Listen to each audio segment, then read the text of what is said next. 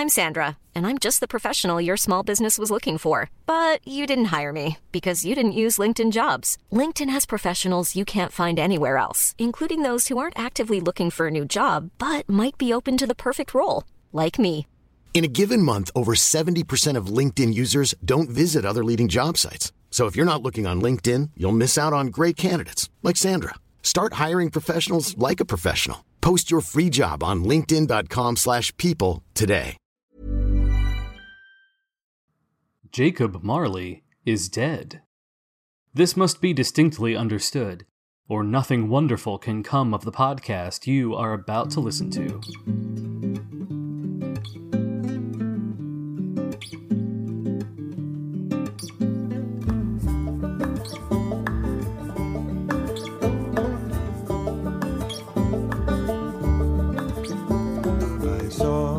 Ships come sailing in on Christmas Day, on Christmas Day. I saw 3 ships come sailing in on Christmas Day in the morning. So in the middle of Eternia, there's this place called the Sands of Time. It's kind of like do you remember the cartoon, like the flames just kind of spurting out of the desert type of deal? I guess it depends on which version of the cartoon you're talking about, because I never really watched the old one. I kind of caught the mid-2000s one a little bit. That's the really good one. I mean, they're all good in their own way. The 80s one is nice and campy. The 2000X one's like the more serious version. Princess of Power, the Princesses of Power is the best show out of Motu and Pop. Pop is Princess of Power and Motu is Master of the Universe. But in the middle of the desert there, I'm building the 3 I built the 3 towers onto the map here: Gray Skull Tower, Viper Tower, and Central Tower. And there are 3 towers, just like there are now 3 parts of this discussion, John. Wow! Look at that was a sexy transition. You really laid it in there good. Yeah. So for a little context, my dear friend James has embarked on an epic quest to rebuild the fantasy world of Eternia from He-Man and the Masters of the Universe in his basement, which as someone with 2 nephews, I think that makes you the coolest uncle. Do you get a plaque or anything? John, let me just say this. I say this with no, vanity or braggadocious attitude, but I am the best uncle. I am the best uncle. All other uncles weep in comparison to me, and that's just the way it is. But I am building Eternia in the basement. If you want to see my progress or follow along, Zeldor the Mayor on Instagram. Little plug for that, and follow me there. Yeah, John, I didn't know this was all a scam to get a plug for my Instagram hobby. Yeah, I'm firing on all cylinders tonight, baby. Woo! I can tell. Well, James, who we are shortly going to discover is not a very good uncle. Oh, who? That would be Ebenezer Scrooge, because it is Jacob Marley is Dead, episode 3. We are going to be continuing our discussion of A Christmas Carol by Charles Dickens, the novella. So this is part 3 of a 2-parter. Did I? What? What am I? I'm joking with you, John. I'm got that. I was doing the teasing. So originally this was be a 2-parter, but this is part 3. Yes, this is part 3 of the 2-parter that somehow we thought was going to be a 1-parter because we are very good at podcasting, obviously. Who thought it was going to be a 2-parter? That would be, well, I did. I think that you had the clearer notion here. But that's what we're going to be talking about. We're going to be picking up here in a minute with the Ghost of Christmas Present. So stick around. What was in those ships, all 3, on Christmas Day, on Christmas Day? And what was in those ships, all 3, on Christmas Day in the morning? So Scrooge wakes up again, and he is definitely starting to like mull over these memories, these things that he's picked up. He's already starting to shift a little bit, I think, in his thinking, and he does not want to be surprised again like he was the first time. So he sort of resolves that like he's going to sit and wait for the bell to ring so that he knows where the ghost is, and he like opens up all the curtains on his bed so that he doesn't get surprised by one of them getting pulled back by the spirit, which is what happened the first time. I think I neglected to mention. So this time no light appears in the room, but a light shines from under the door to the adjoining room. And Scrooge sits for like a long time, kind of not wanting to go in there because he's a little bit afraid, and he finally gets up the courage to like walk towards the door. And as he's going through, he hears this booming voice kind of like invite him in, right? What phrase? It's what does the Ghost of Christmas Present say? Come in and know me better, man. Yeah. So he goes in, and he is greeted by the Ghost of Christmas Present, which could not be more different from the Ghost of Christmas Past, where the Ghost of Christmas Past was kind of ephemeral, young and old, hard to visually pin down, vague, the way that memory is. The Ghost of Christmas Present is there and physical and robust. It's a giant with a bare chest and a green robe, a crown of holly leaves. He's carrying a torch, kind of like a horn, shaped like a horn of plenty.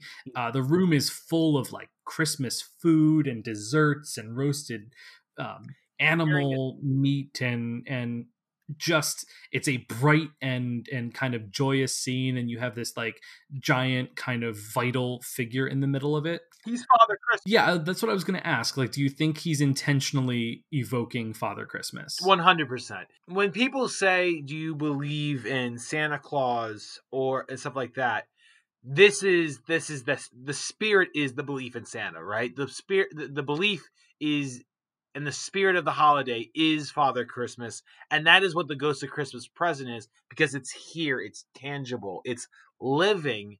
And we're going to get into more detail about what that means. But like, it is all that we feel about the season is Santa Claus, Father Christmas, and that's the Ghost of Christmas Present. Yeah. There's a detail which literally just now in my brain like clicked, and I understand what it's supposed to be, but the spirit has a scabbard for a sword on its belt, but the scabbard is empty and rusted. And it just occurred to me, right? Because I guess Christmas is like a time of peace, right? So like no need for war, no need to have a sword. The sheath is rusty. But it is still a festival of light, and he's carrying a torch. Right. And again, the past hat is all light, and he is carrying a torch for the past and for the spirit of the holiday. And we're getting to I don't want to jump to the next ghost, but not so much bright light there. Yeah. So the Ghost of Christmas Present sort of, it describes itself as like one of many siblings. So it describes itself as having over 1,800 siblings, which no doubt is like a reference to the 1,800 years that have passed since the birth of Christ. Each year there's like a new Ghost of Christmas Present. So each Christmas is different. I always liked that line. I always thought that was just subtle enough to be like, to not be caught by some, but just like, oh, okay, I get it. Yeah, Christmas has only existed for, this many years. So the way Scrooge interacts with this ghost is very different. He's definitely still, there's some trepidation about like being in the presence of this figure, but this ghost, Scrooge kind of is able to say, if you have something to show me, because what I saw last night, I've been thinking about, and I feel like it's going to make me change something. So I'm willing to like take a lesson. And basically the spirit in that moment takes him into the streets of the city. And this is where, what I was saying with the Ghost of Christmas Past being like more focused on Scrooge, this ghost could not be less focused on Scrooge. None of what Scrooge is shown by the Ghost of Christmas Present has to do with Scrooge. It has to do with the reality of this holiday and what it means to people.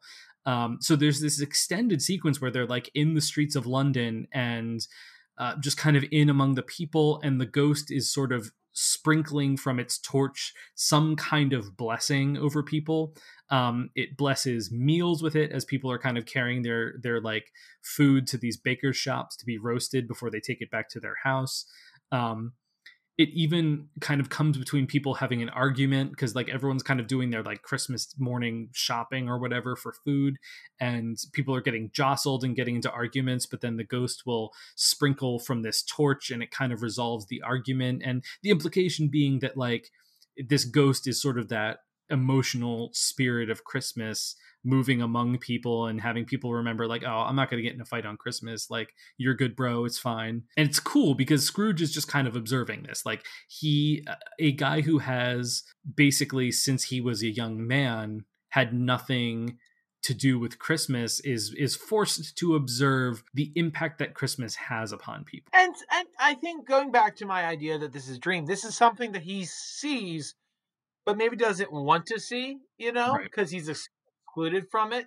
So I even though these aren't from his present necessarily, it's still from his present because this is the world around him that he has nothing to do with. Right. So there's like kind of an interesting moment here where Scrooge like admonishes the spirit for like, oh yeah, like shutting down. I'm unclear on what this is referring to. So like shutting down businesses one day of this week and depriving people of income. Oh, like the people that need money to work.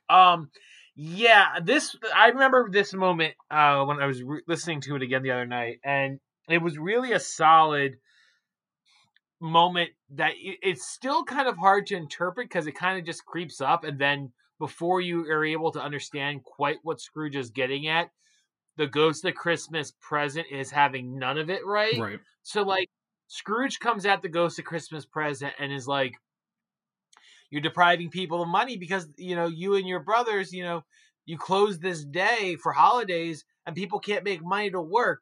And the Ghost of Christmas Present basically says, Oh, I know you are, but what am I? Yeah. Just because, don't blame me for what people who, maybe, go around and do things in my name, but they aren't of good cheer and they're not well-intentioned. Those are the bad actors out there. Don't blame the season. Blame, don't hate the game, hate the player, I guess. Which is really interesting, right? Because Charles Dickens, like, was a little bit more, like, I don't know that he was fully secular, but he was pretty critical of organized religion.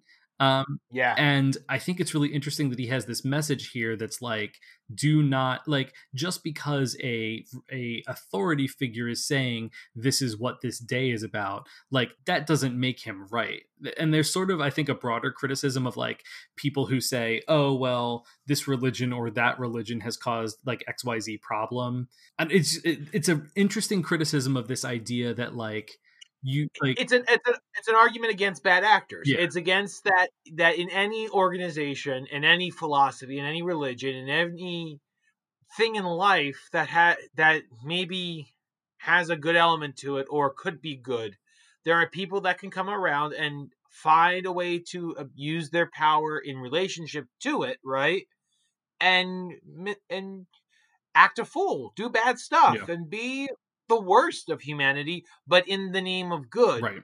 But don't come to the idea and say just because the idea of doing good has led to somebody doing bad, which is wonderful sentence there, James. But the truth is it's in the Christmas pudding.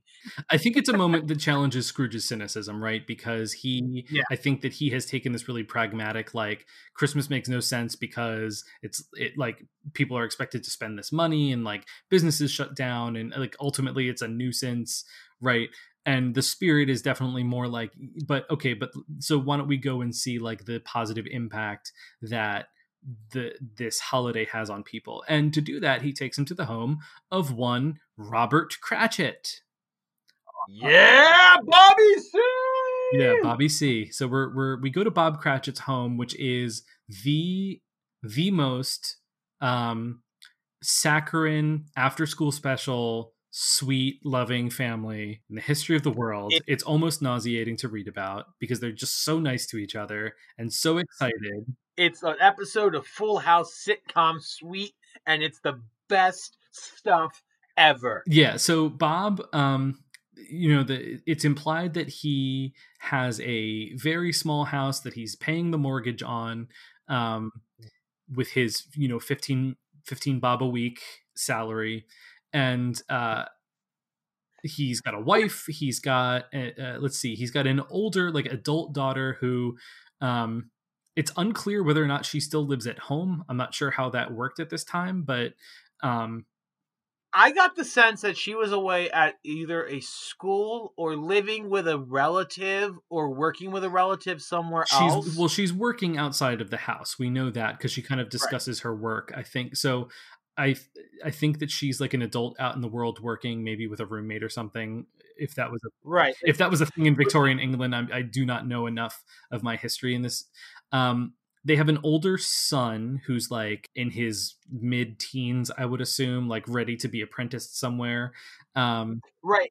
And that could be relatively young. I mean, we've talked about like how children weren't treated as children for the most part in this time. Right. So like he could be as young as 13, 12. I mean, sure. And then there's kind of like a passel of like a couple of younger Cratchits. I think is Belinda Cratchit one of them. Belinda, it's Melinda. Belinda yeah. with a B. And I think there's like another younger boy, and then there's Tiny Tim, the mascot of A Christmas Carol. Okay, Tiny Tim. John, has there ever been a more sympathetic, loving character in history than Tiny Tim? He kind of is the template, right? So Tiny Tim is the Cratchit's youngest child. He is clearly unwell, so we don't know the particulars of his illness. We know that his legs are supported with an iron frame, kind of like you would see with polio patients.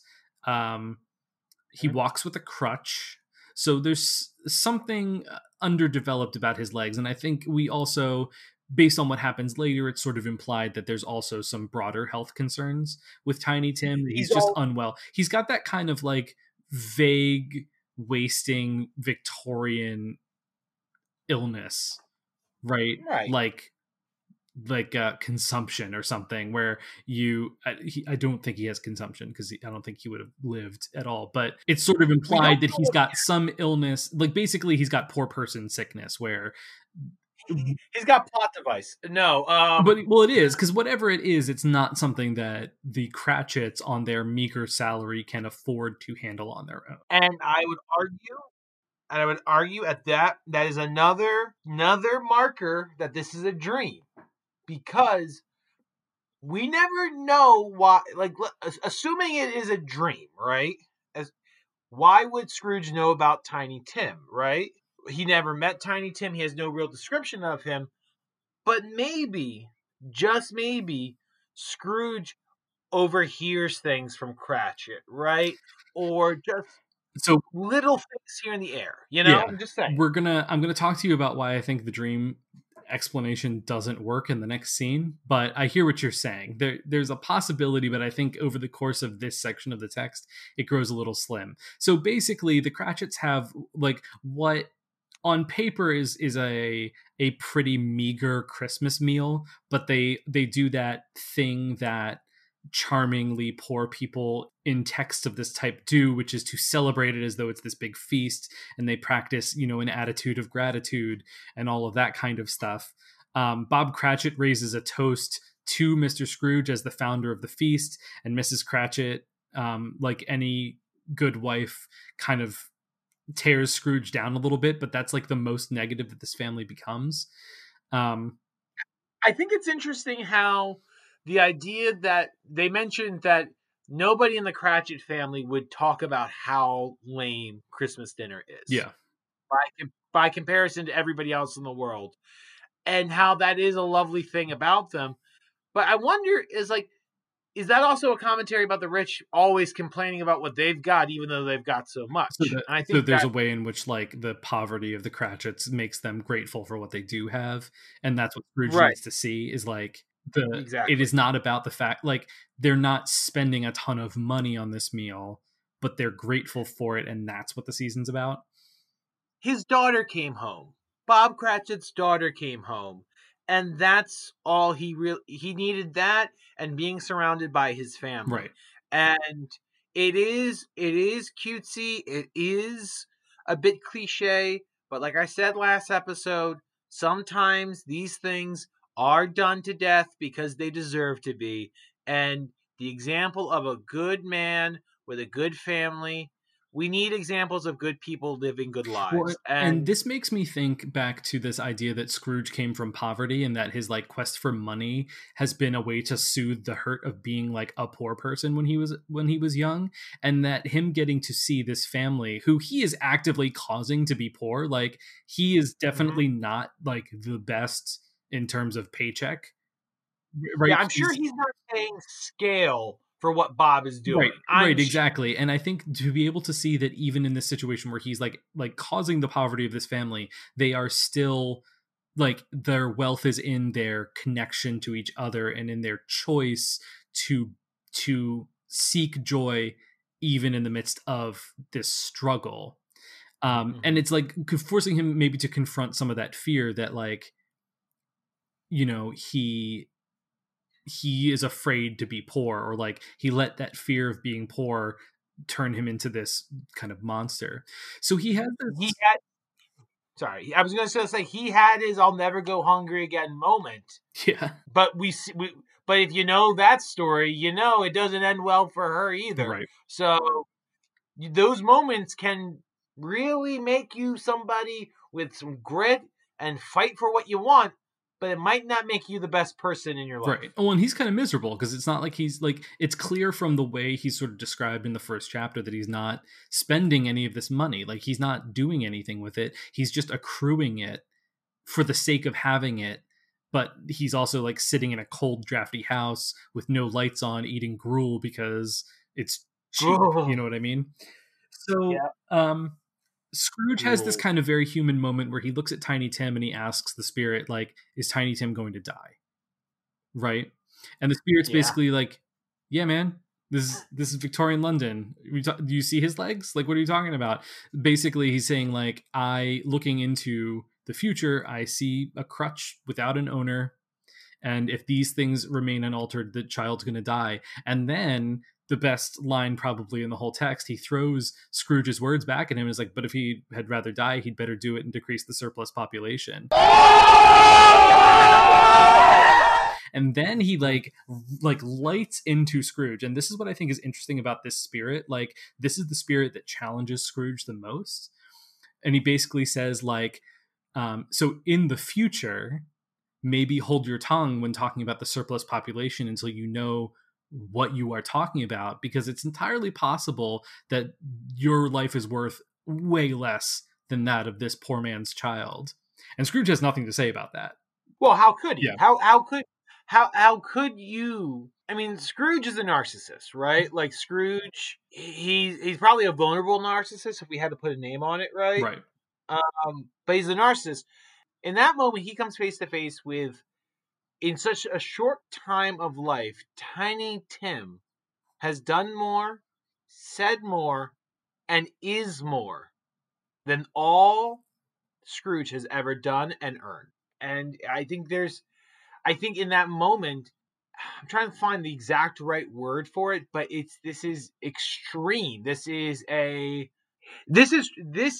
positive trauma that is being affected on Scrooge. Which is weird to say because we don't think of it, but like it's doing damage to who he was, right?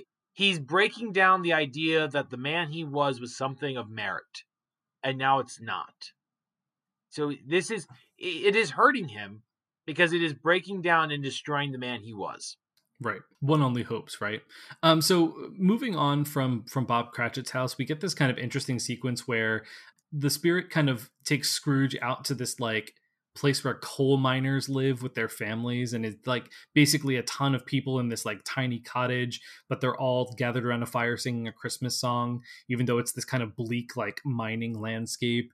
And then they fly out to a lighthouse, and there are these lighthouse keepers, that like these two guys that are just hanging out in a lighthouse, but they're singing Christmas songs and having a good time. And there's a ship way out at sea, and there's this kind of like sense that all around the world, this day for people who celebrate it is like this day of kind of joy regardless of their circumstances. So Scrooge gets to see kind of like the length and breadth of the Christmas around the world, which is a sequence that we really don't see in most adaptations. I think it just gets cut for the sake of time. Well, I mean, I think it's what I like about the sequence is, unlike the street scene, which is, even though there's fights breaking out that are calmed down by the ghost, right?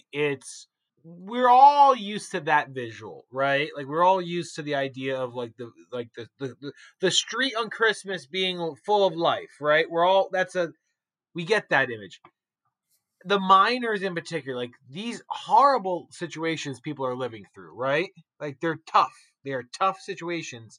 Even there, they're able to find a moment, right? Of just like, we made it to Christmas, you know? Right. And the holiday ends up being like an excuse for them to experience a little bit of joy.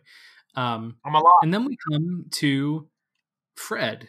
Oh. Right. So the ghost kind of settles in on Fred's house, and Scrooge gets to see sort of his nephew and his nephew's wife, who also gets kind of like the slightly like male gaze description.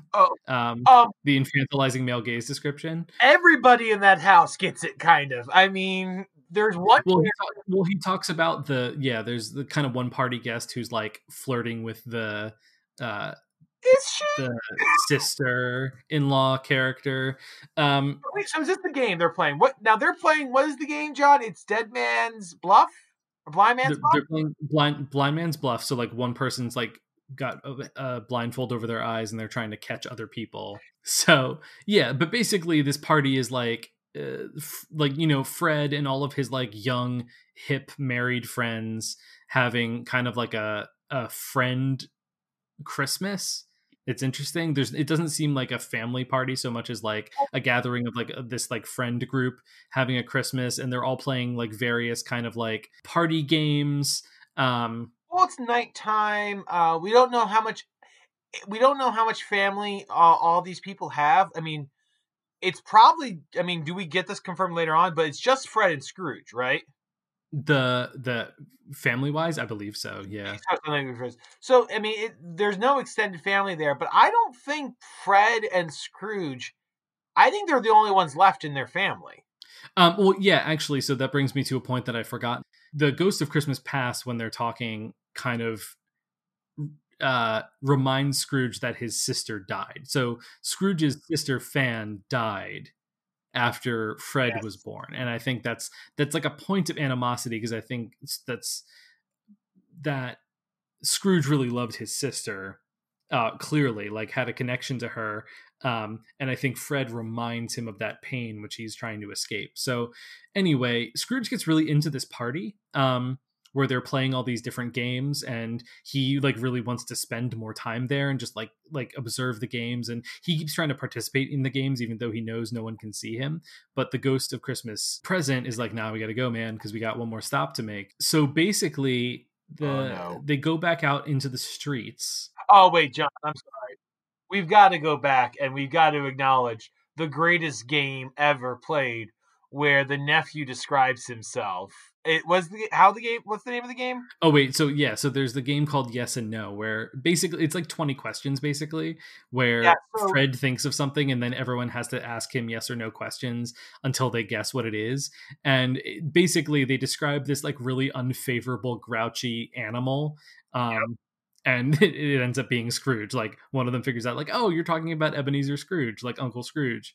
And I kind of jumped ahead of myself, I guess, because part of what makes this scene interesting is that Fred is like, I'm just going to keep inviting him until he decides to come, because it doesn't hurt me to go there and ask him and get rebuffed every year, but maybe it'll do him some good, or at least he'll give his clerk a raise or something. So Fred's just like another good spirited person, like one of these people who holds Christmas really close to heart, and also is like morally just a person who has a heart for other people. To borrow a phrase from the late great Stan Lee, Excelsior! He's a true believer. He is a true believer in the season, and I think it's also because he never knew his mother, right? It's implied that she died during childbirth, so he never knew her. We don't know the relationship Fred had with his father, but the only connection Fred has to his mother, besides left maybe, is his uncle, and he's gonna try, for even maybe his mother's sake, you know?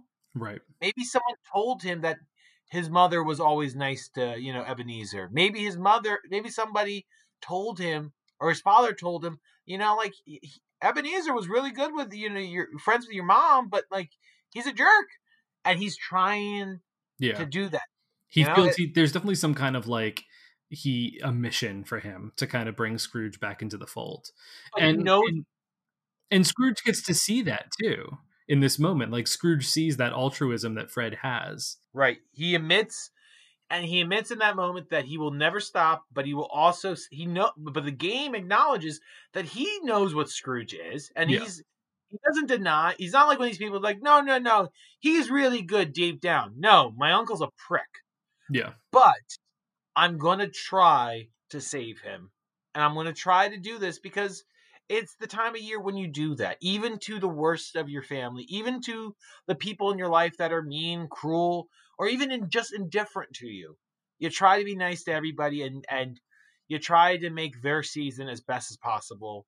And I love Fred. He's not quite Bob Cratchit, but he's a really good character. Yeah, he's a great character.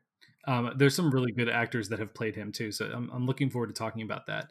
Anyway, they move on from this party and into one of my favorite moments of the whole book. Okay, if like Jacob Marley in that sequence is my favorite, this one's like a close second. The spirit basically takes him out to this like wilderness, this kind of windy plain, and outside of the city limits. And Scrooge notices that the spirit is old, like the spirit's been aging all night. And basically it's getting close to midnight. And this ghost, like we kind of established earlier, lives during the Christmas day period. And then another one will come along next year.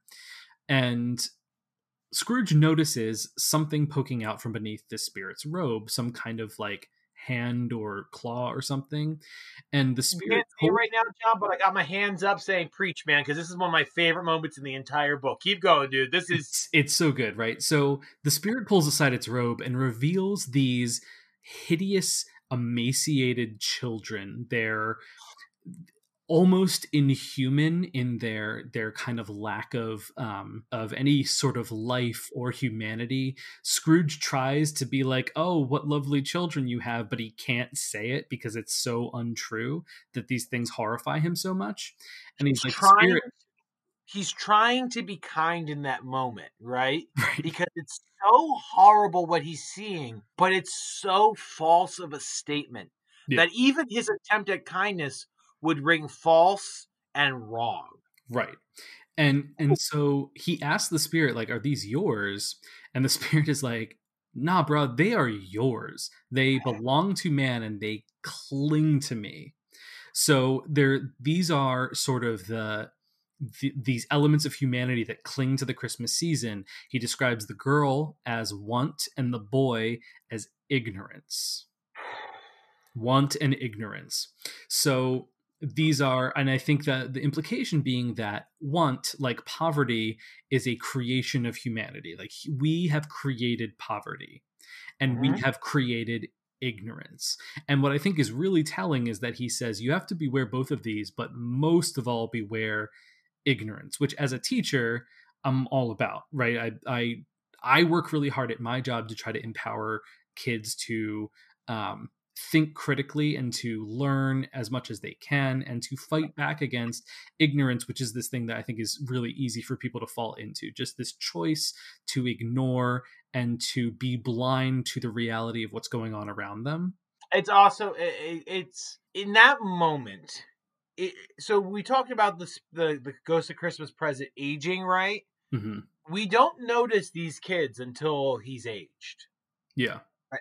We don't notice them until the end. Scrooge isn't like, in a book where they're there all the time, somebody would have hinted at them while they're walking. Like Scrooge would he noticed a weird shadow coming from underneath the cloak, and like, what's that there?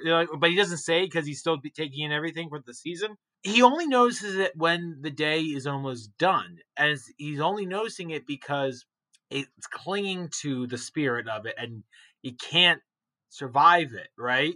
Right. The spirit of the Ghost of Christmas Present, the spirit of Christmas the spirit of the season cannot survive the reality of what these children are going through. Yeah, they're kind of like parasites almost. Right. It's sort of the implication. The truth of what they suffer through, it's what kills the Christmas spirit. If you're somebody that does, like we were talking about in last episode, Scrooge's opinion of like, there's no reason to do this. The world sucks. Why are we celebrating this day? Why are we acknowledging this day? The world sucks.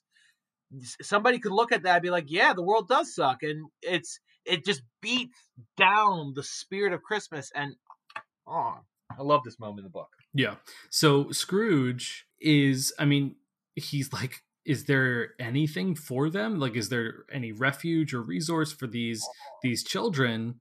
And the spirit's last words to Scrooge are his own. It says, "Are there no prisons? Are there no workhouses?" So coming back to that idea, like, yeah, you are supposed to be like, you are a person of privilege. You are supposed to be the one trying to figure out how to solve this problem. Like, it's in your hands to do this, but here's what you threw back at the people who came asking for charity. Like, well, put them in prison or put them in a workhouse if they're in poverty, right? Like, one of those two institutions. Stanley quotes here, baby.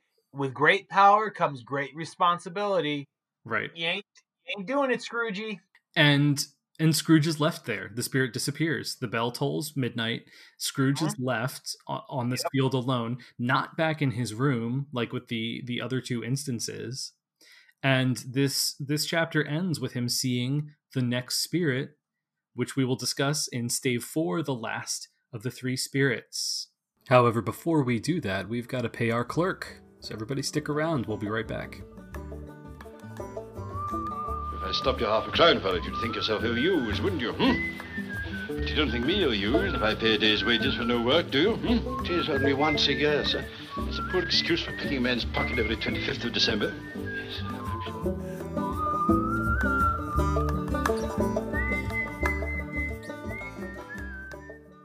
Hi, everybody.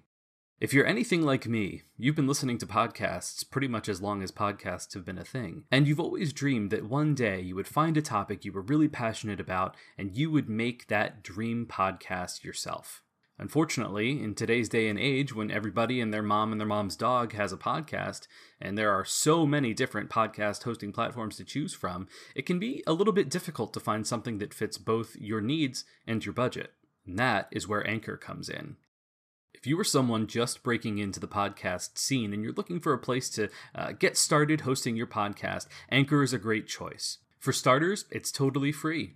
There's no charge to host the files that you need for your podcast. It also has creation tools that allow you to record and edit your podcast right from your phone or computer. So if you're someone who hasn't broken into using GarageBand or Audacity or a more professional program to record your podcast, Anchor has all of the tools you need to record right from your phone or computer. Anchor also provides seamless distribution to Apple Podcasts, Spotify, and many other podcast platforms, so it's really easy for you to reach a broad audience. If you're looking to monetize your podcast, you can do so with no minimum listenership through Anchor. Just record an ad and put a sponsorship segment in your show, and you're good to go. It's everything that you need to make a podcast right in one place. If you want to get started recording that podcast you've always dreamed about today, download the free Anchor app or go to anchor.fm to get started.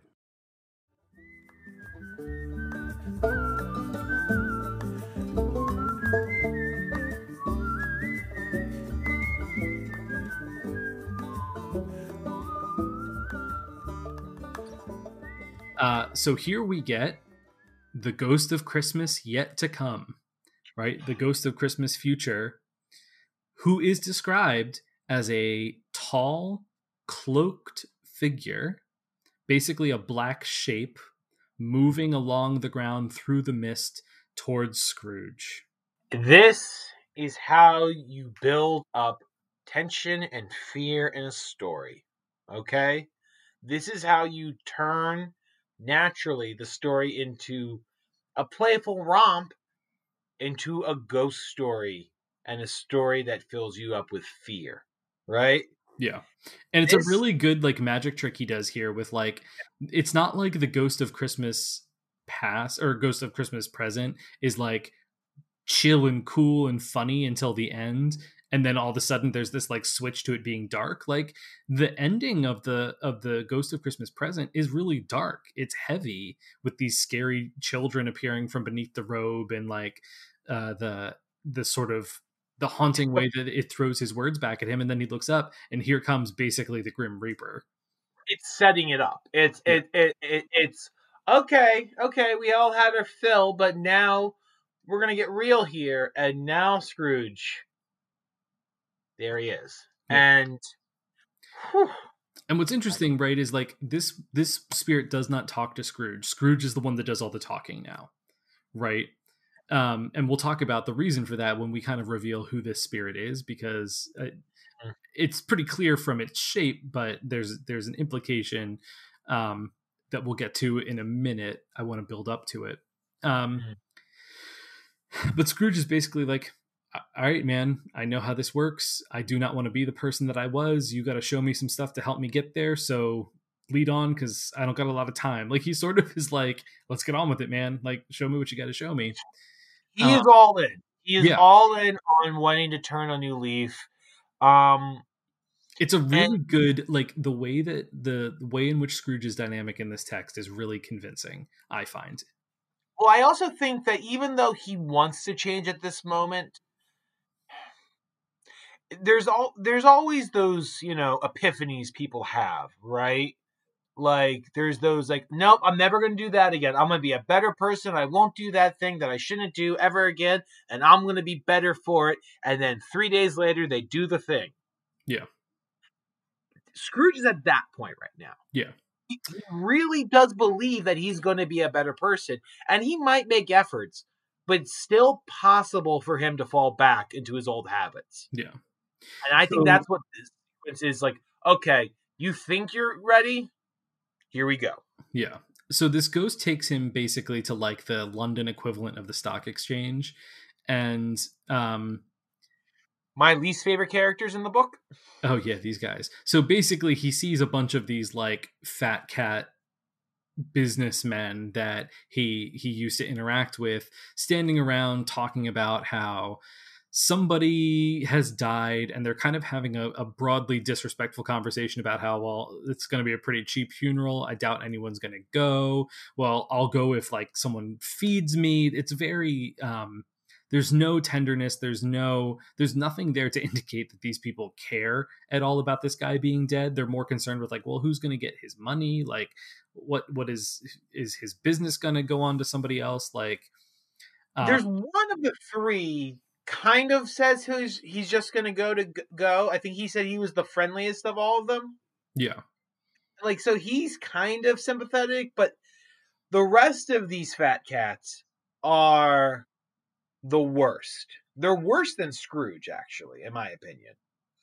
Because they probably don't go around saying humbug and stuff like that.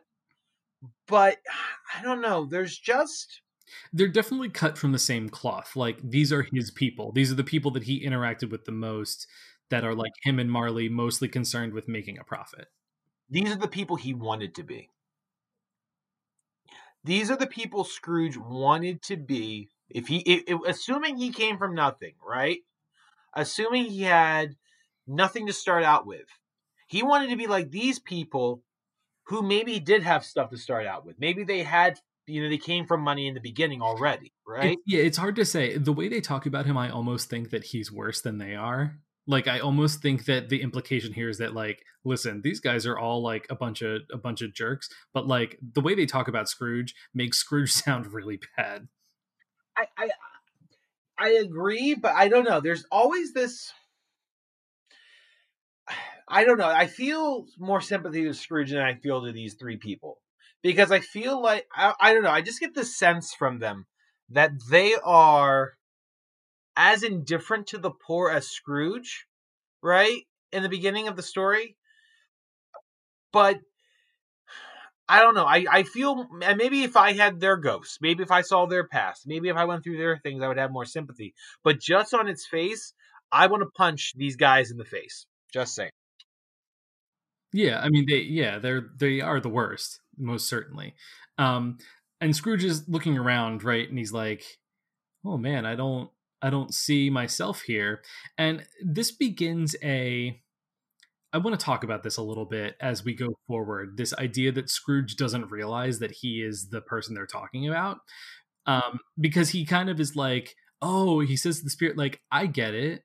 The guy that they're talking about is a lot like me, but I need to change so that I don't end up the same way that whoever this like, there's a level of denial here where I think he must know that he is the dead person, but he is trying to figure out, like, I'm going through this whole experience. There must be a way that I can be redeemed. And that's why, like, the text never says that he's having this suspicion. It implies it a little bit, but I always think it's interesting. Like, I remember being younger and being like, it's obviously you. Like, what are you talking about? But now I think looking at it, I'm like, oh no, like, he knows, but he's trying to figure out if there's like a possibility that he's wrong. I think it's one of the 5 stages of death. Denial, bargaining. I don't got them all in front of me right now, but like, he's denying and trying to, and eventually he does straight up start to bargain. Like, I always interpreted that he knows, but he doesn't want to admit it. Yeah. There's a level of denial there. So, this scene moves on from these like businessmen to this like seedy kind of underbelly of the city. It's got a very like, almost felt like a Whitechapel kind of feel, like where the Jack the Ripper killings happened, where it's almost like a shanty town. People have set up these shops and different things with like rags instead of doors, and they go into one of these. What's that? It's not good. Yeah, no, it's not. It's not great. They go into one of these shops and there's like this sketchy dude there who's clearly like a pawnbroker or some such. And I want to say something here about that. So you mentioned the pawnbroker, right? And you mentioned how skeevy this whole area is. Yeah. There's a moment earlier with the Cratchits where they talk about like he wouldn't be above going to a pawn shop. I think the one son, right? Yeah. Mm-hmm. I think that's saying that's how close the Cratchits are to this life. Right. This is the other end of like poverty in the city. So we saw like the Cratchits on one end, who are honest, hardworking people who are just poor and like making the best of it. And then you have this other end where this guy is basically going to like take possession of stolen goods in a second. So in walks Scrooge's charwoman, which I think is like a housekeeper, if I am reading it correctly. Yeah. The charwoman, his housekeeper, the laundress, right, the woman who washes his like clothes and sheets and stuff, and his undertaker, or at least like a guy who works for the Undertaker. This scene, I remember, I won't say what version of it because we'll get to it eventually, right? Yeah. But this scene has always been one of the most powerful to me, because this is like when you're a child and you go through this scene, it introduces so many insane concepts for a young mind that like it can't not leave an impression. Right. So basically these people come in and they're selling off like, you know, bed curtains and various like shirts and knickknacks and blankets, things that basically they've scrounged. I mean, these people are vultures, right? he has no one to look after. Like, he's alone when he dies, presumably, so there's no one to look after like his estate, his belongings. So people are just kind of like picking the bones of what he had in his house to sell. And in this scene, they sort of talk about him that way. They're like, well, if he wanted people to look after this stuff, like, why wasn't he like a normal, like, why didn't he make friends? Why didn't he live a normal life? Why did he have to be such a wicked old screw? So it's interesting, right? Because it's just showing like this is his legacy. All of this work to procure all this wealth ends with it being sold off in this like greasy hole in the wall somewhere. I mean, we are assuming this. I mean, anybody who reads this should get that this is Scrooge at this point. Yeah, I don't think it's very obvious because it's like all his stuff. It's all and depending on the adaptation you read, he even he mentions that that's his, or like those are mine. Like, I don't think he directly does say that at this point in the text. Like, he doesn't say that's my dress shirt, does he? Yeah. No, but like it's very obvious. And it's what I love and is terrifying about it is the revelry in his well, we'll get to that in a second, but like the joking around about his death so casually. Right. Well, right. And I think the indifference presumably is born of like he was indifferent, so no one cares that he died. Right? Like, right. He did nothing to make the world a better place. So now like the only way that his life can have any profit for anyone else is by this kind of selling off of his possessions. But I think what Dickens is saying here, though, is, and getting back to ignorance, right? Like, the loss of life, any life, is tragic. Right. Right? And even Scrooge, who in this alternate future is a scumbag still, his death is a loss. Right. But they aren't able to see that, and so they mock him they mock him and they make jests and they profit off of his life, but it isn't. We'll get into it in the next scene. So from this sequence, we move on suddenly, and Scrooge is kind of alarmed because they are now in a room and there is a body on a bed covered by a sheet. And the ghost is kind of pointing at it like, look at what's under the sheet. And he can't do it. He's like, listen, I can't do this. I know you want me to. I want to know who it is, but I don't have the strength to do this. If you can show me like some kind of emotion connected to this to this death, like I'm never going to forget what I saw in that other room. And the ghost basically takes him to the house of this like young couple who are basically like relieved because he's dead, which means someone else will inherit their debt and maybe give them an extension. So like it's like a joy that these people are experiencing because of this person's death. And getting back to the idea of ignorance there, Dickens describes the couple reluctant in their joy. Yeah.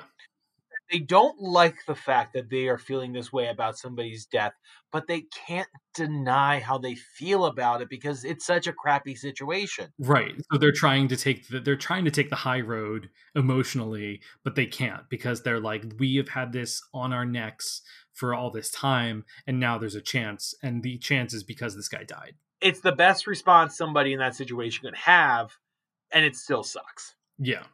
Right. And Scrooge is looking at it like, he kind of like changes it up. He's like, it's like that thing with like a monkey's paw where like you have to word your wish a particular way or you'll get like some horrible outcome. And he's like, can you show me like tenderness or remorse connected to a death? Like, can you at least show me that like there is a chance of some kind of tenderness? Oh boy, you shouldn't have done that one, Scroogey.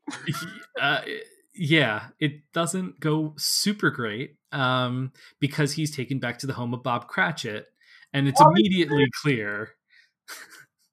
I'm going to need to make like a Bob Cratchit sound drop, which will be really inappropriate in this moment. Right. All right, let me do a somber one. Bobby C. There you go.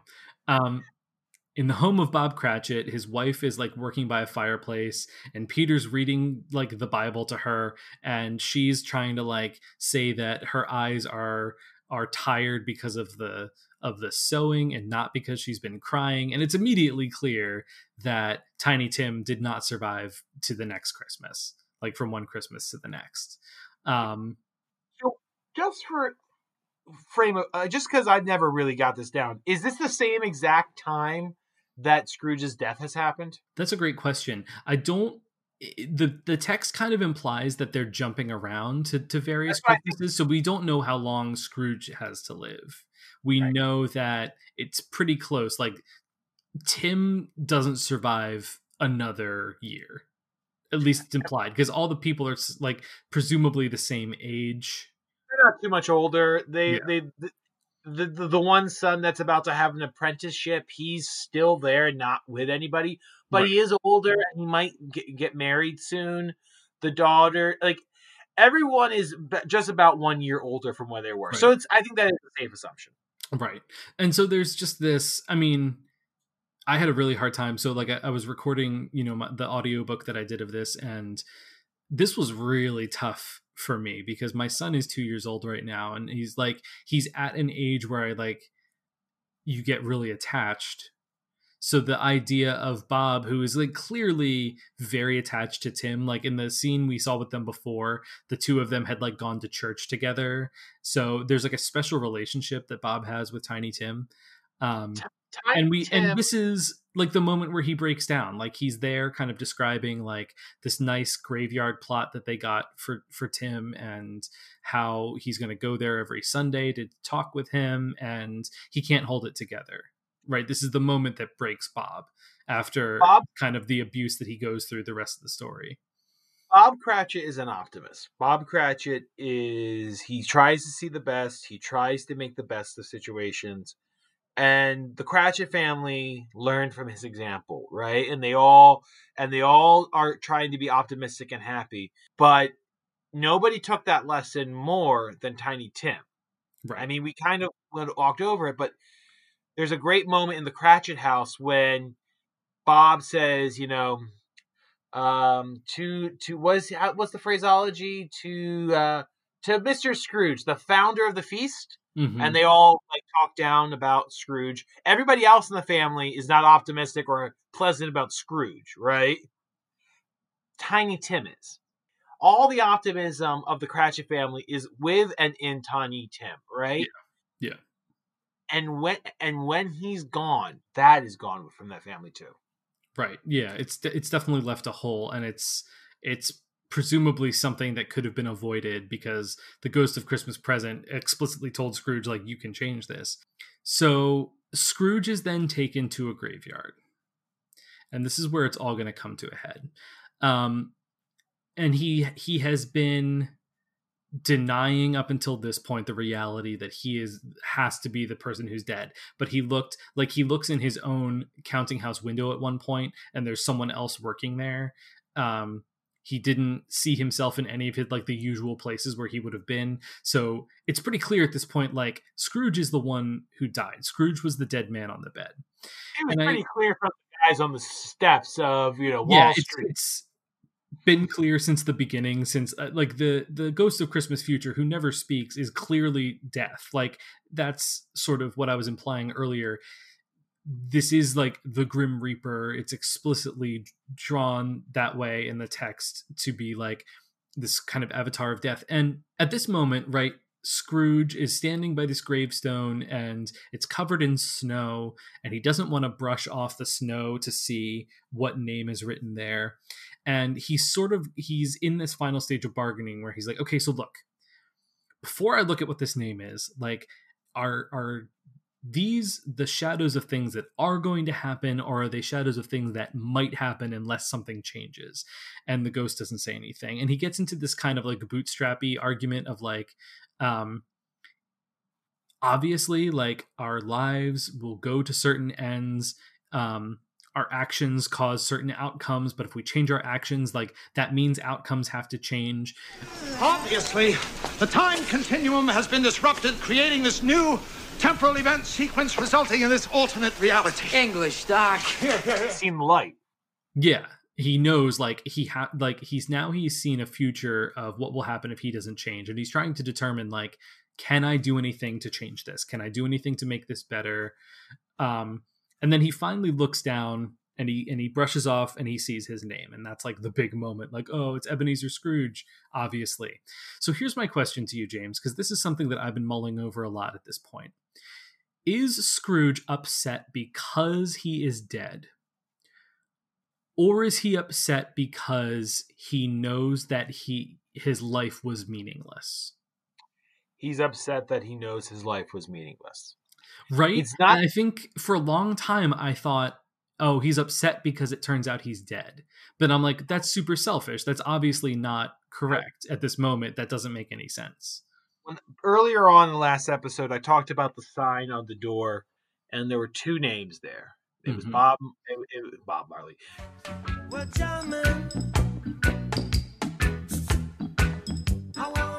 There were two names. It was Jacob Marley, and it was Marley and Scrooge. And he's completely alone, even in death. Right. There's no quote on the tombstone. There's no on the gravestone. There's no flowery sentimentality around his death. Even a grave that somebody probably paid for him, with his own money. There's nothing there to say, he was a hard-nosed guy, but maybe, we need a little bit more of that in our lives or something like that. Like, there's nothing there. There's no warmth. Even in his death, he is alone on that stone. He is alone in death. And that, because of that stone's appearance, right? Because of what is on that stone and how it is presented to him, he knows what he's doing at that moment. He's standing right next to him, covered in chains. Right. So here is my other question here. And this was something that didn't really occur to me until this most recent time I was reading through, right? So we know that obviously Scrooge is going to change because of this. Do you think that Scrooge will live longer? Or do you think that his death in this moment is inevitable? Like, he already has cancer or something. He's an old man. Do you think that his death is inevitable and that his hope is more that he can use what time he has left for good? I think the fear of his death to change what he has done to himself is a motivator. I think like by living a life full of Christmas spirit, is he going to extend his life? You know what I mean? Or is it like... That might be a side effect. People taking care for him. Maybe he's not living in such a cold house. Right. I mean, depression, like obviously Scrooge is depressed. So I feel like depression has like a negative impact on your health. Not that that's something Charles Dickens would have known in the mid 1800s, but like... I think people know that it's not healthy to be... It's a sucky situation to live on your own in your old age and not to have somebody there to help you and take care of you, even just to check in. And just to check in, he's got somebody working in the house, and clearly they don't care about him. To have somebody in your life that cares for you, that it might not actually make you live longer, but it'll make your days worth living. So he grabs onto the ghost, and the ghost begins to kind of like dwindle and shift in shape until it becomes a bedpost. And Scrooge wakes up in Stave 5, the end of it. What did he do there, John? He woke up? Okay, so woke up, he finds himself in his bed. The text doesn't say he woke up as much as it says that he finds himself in his bed and it's Christmas morning. So it's possible that it was a dream. But I'm going to talk to you in a second about why I think it wasn't. So basically, we come to Stave 5, the end of it, and he finds himself, like in his room, and he throws open the window, and the bells are ringing, and it's Christmas morning, and apparently the spirits have done, all of this in one night. in this one night, they've transformed his entire outlook on life. Yeah, it's a wonderful the turnabout in the way Dickens describes him here, right? The way he talks about how he's just jumping around with so much life and joy. He's jumping around for joy because he has time. Right. He has time to spend this Christmas and to make this Christmas right. Yeah. At least this one. At least this one. If this is his last one, he's going to do everything in his power to make it right. Yeah. So he throws open the window and we get that like very famous scene where he calls down to the kid in the street, like, what day is it? And the kid's like, oh, it's Christmas Day. And he's just like so like full of like joy in like the existence of other people that like he's like, oh, what a great kid, like it's so much fun to talk to you, like 2 sentences into this conversation. He like just think in that way that people like you do when you like when some kind of burden is released and you just realize like I just want to enjoy other people. So basically Scrooge asked this kid to buy like the largest turkey in the whole town and he's going to ship it off anonymously to Bob Cratchit. And he finds that idea incredibly hilarious because Bob will like have no idea who it's from and he's like, haha, this is great. And then he kind of manages. Yeah, he buys a cab for it to transport it there. And he pays the kid like a lot of money for this task. Then he manages to get himself dressed and he just like wanders out into the streets and he's Merry Christmasing everybody. And he runs into the charity workers from the first chapter who were trying to collect money for the poor. And he's basically like, hey, I was a big, huge jerk. Sorry about that. How about I give you, and he like whispers in the guy's ear, which I think is a very funny way for Dickens to be like, however much you think Scrooge gave him, it was more than that. Like he doesn't tell you how much Scrooge donates. He just tells you that the guys are like, are you serious? It's like a lot of money. It's future-proofing actually the amount. It's like, right. I don't know what would have been a lot of money back then, but I know what a lot of money to me right now is. And that is a wonderful way of like, okay, whatever you think is a lot of money, Scrooge gave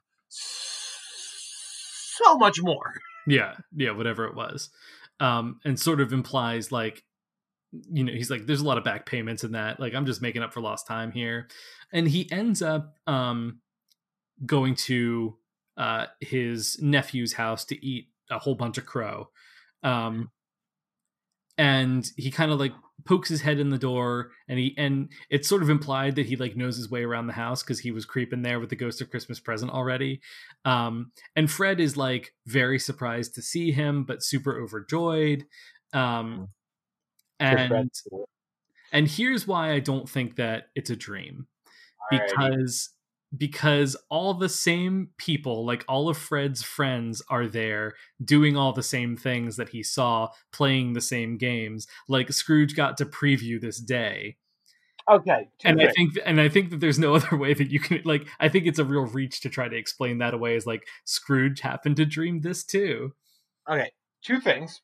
One, there's not that many games back then to play at Christmas. Okay. I can't imagine they had like, you know, all the different type of games we have now. They had like 3 Christmas games to play. So I don't think that's a valid argument there. And for knowing the layout of the house, maybe he's been there and he just doesn't know it. You know, like, look, maybe I'm pulling at strings a little bit here, but I don't think that is 100% proof that it wasn't a dream. It's close. I don't think, and yes, he knows what the party guests look like, but you can imagine a vague room of what people look like in your head for a party you're not going to in a dream. I can imagine. But like in the text, it describes like the same people with the same names. Like it's not like vaguely a room with the same people. It's like these specific people doing the same specific things. John, you keep the ghosts of Christmas past, present, and future in your way, and let me keep them in mine, okay? That's fine. That's fair. So let's get to like my third and final favorite scene, which is after Scrooge visits with his nephew and attends that Christmas dinner. It's the next morning, and Scrooge makes this point that he's going to get to the office early so that he can make sure he catches Bob Cratchit coming in late. And he sort of puts on this charade when Bob inevitably does come in late, and it's like sort of implied that he has a hangover. It's not implied, and he totally has a hangover. Yeah, a giant turkey showed up at his house, and he doesn't know why. Yeah, he has no clue. He's got like a tryptophan hangover from the turkey. He's got that going on. I bet he didn't eat all that food, so I bet he invited some friends over to the house. And you can imagine that because, the Cratchits are sharing some of their meal with us. Let's share something of theirs. So maybe he got a little bit of extra something to drink that night, Yeah. Whatever it is. So had a good old time. Yeah. Bob comes in nursing his hangover, and Scrooge kind of puts on this act of like being the same person. And he's like, I'm not going to stand for this anymore. What are you doing coming in so late?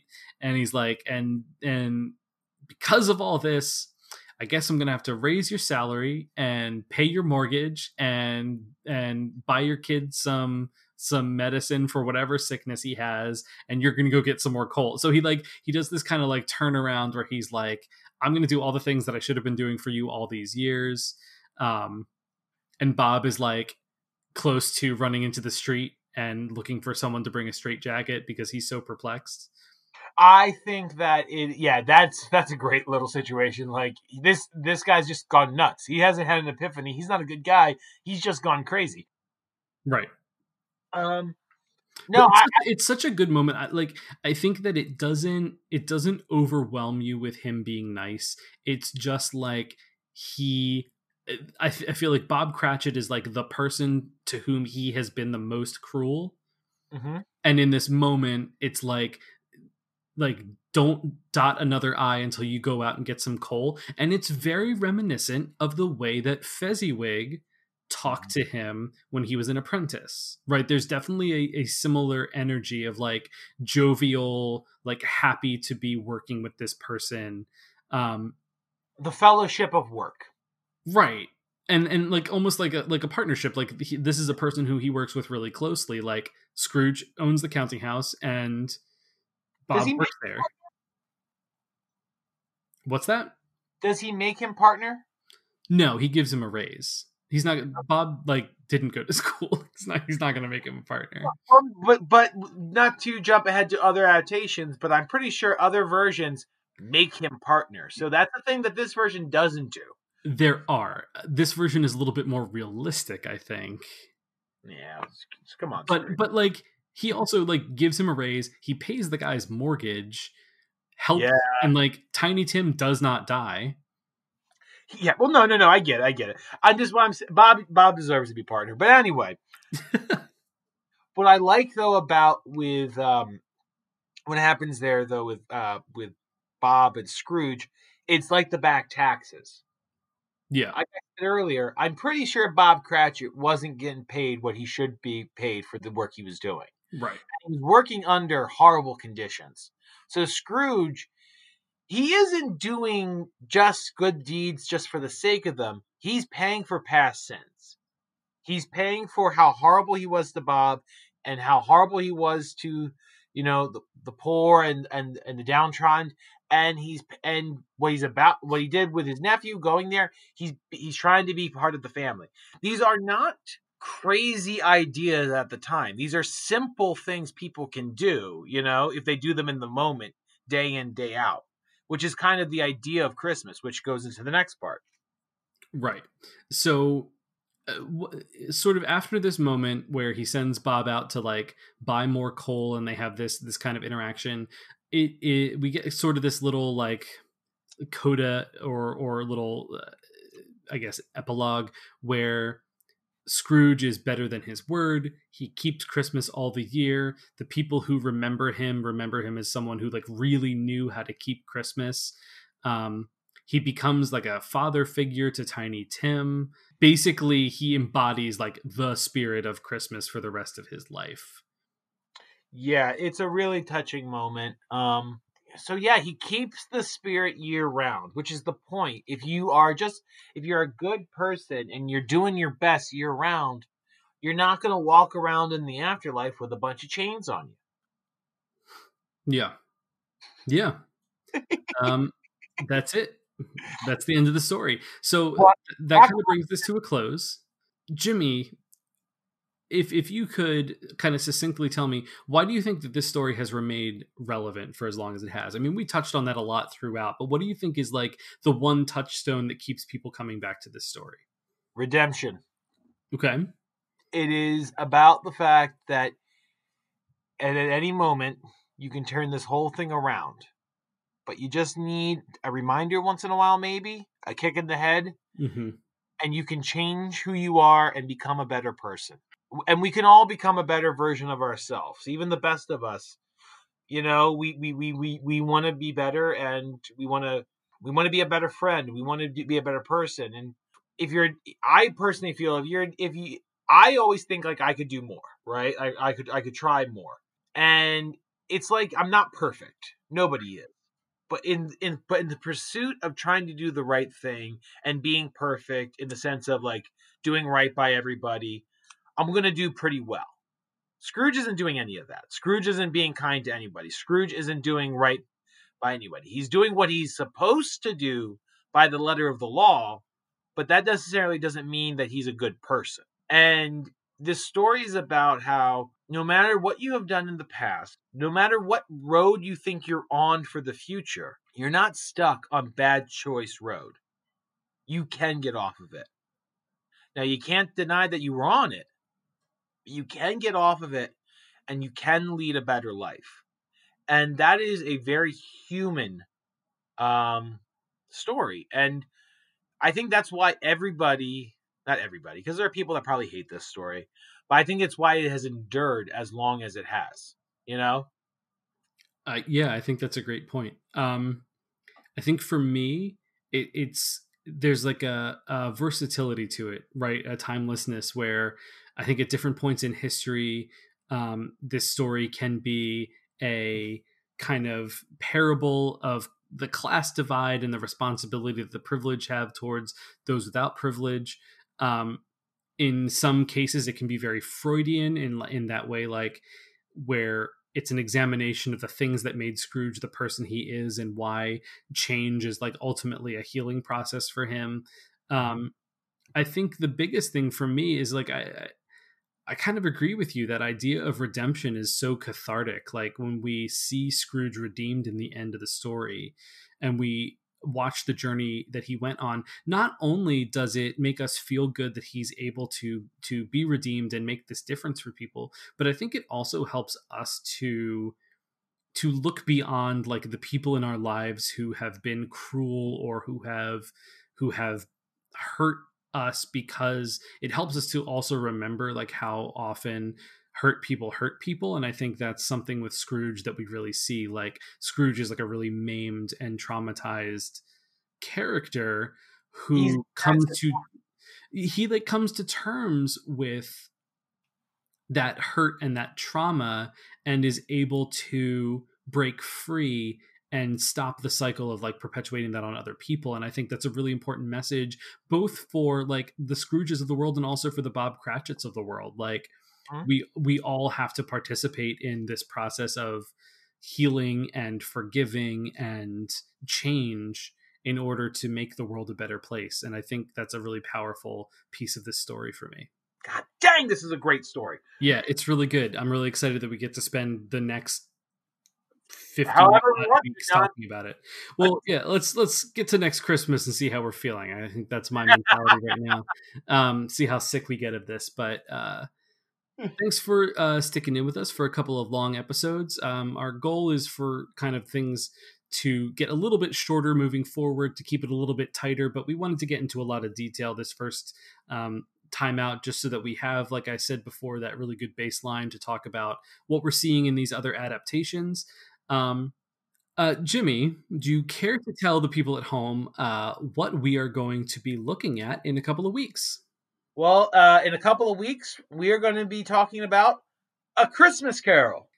So specifically, we're going to be talking about the 1951 live-action adaptation of A Christmas Carol starring one Alistair Sim, distributed by Renown Pictures.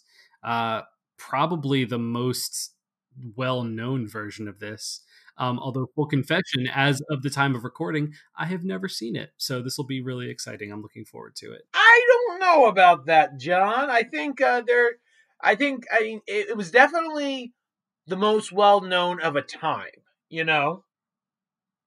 But we'll get into that next time, because I am looking forward. I don't think I've seen this one in a long, long time, if ever. But I'm just excited to go through this with you, John. But as I'm looking at the clock here, we're running long on this episode.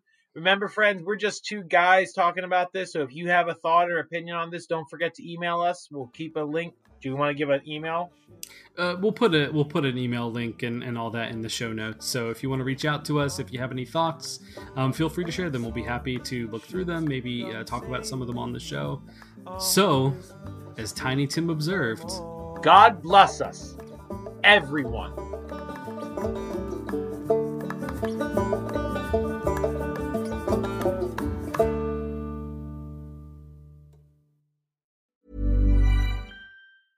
Even when we're on a budget, we still deserve nice things. Quince is a place to scoop up stunning high-end goods for 50 to 80% less than similar brands. They have buttery soft cashmere sweaters starting at $50, luxurious Italian leather bags, and so much more. Plus, Quince only works with factories that use safe, ethical, and responsible manufacturing. Get the high-end goods you'll love without the high price tag with Quince. Go to quince.com/style for free shipping and 365-day returns.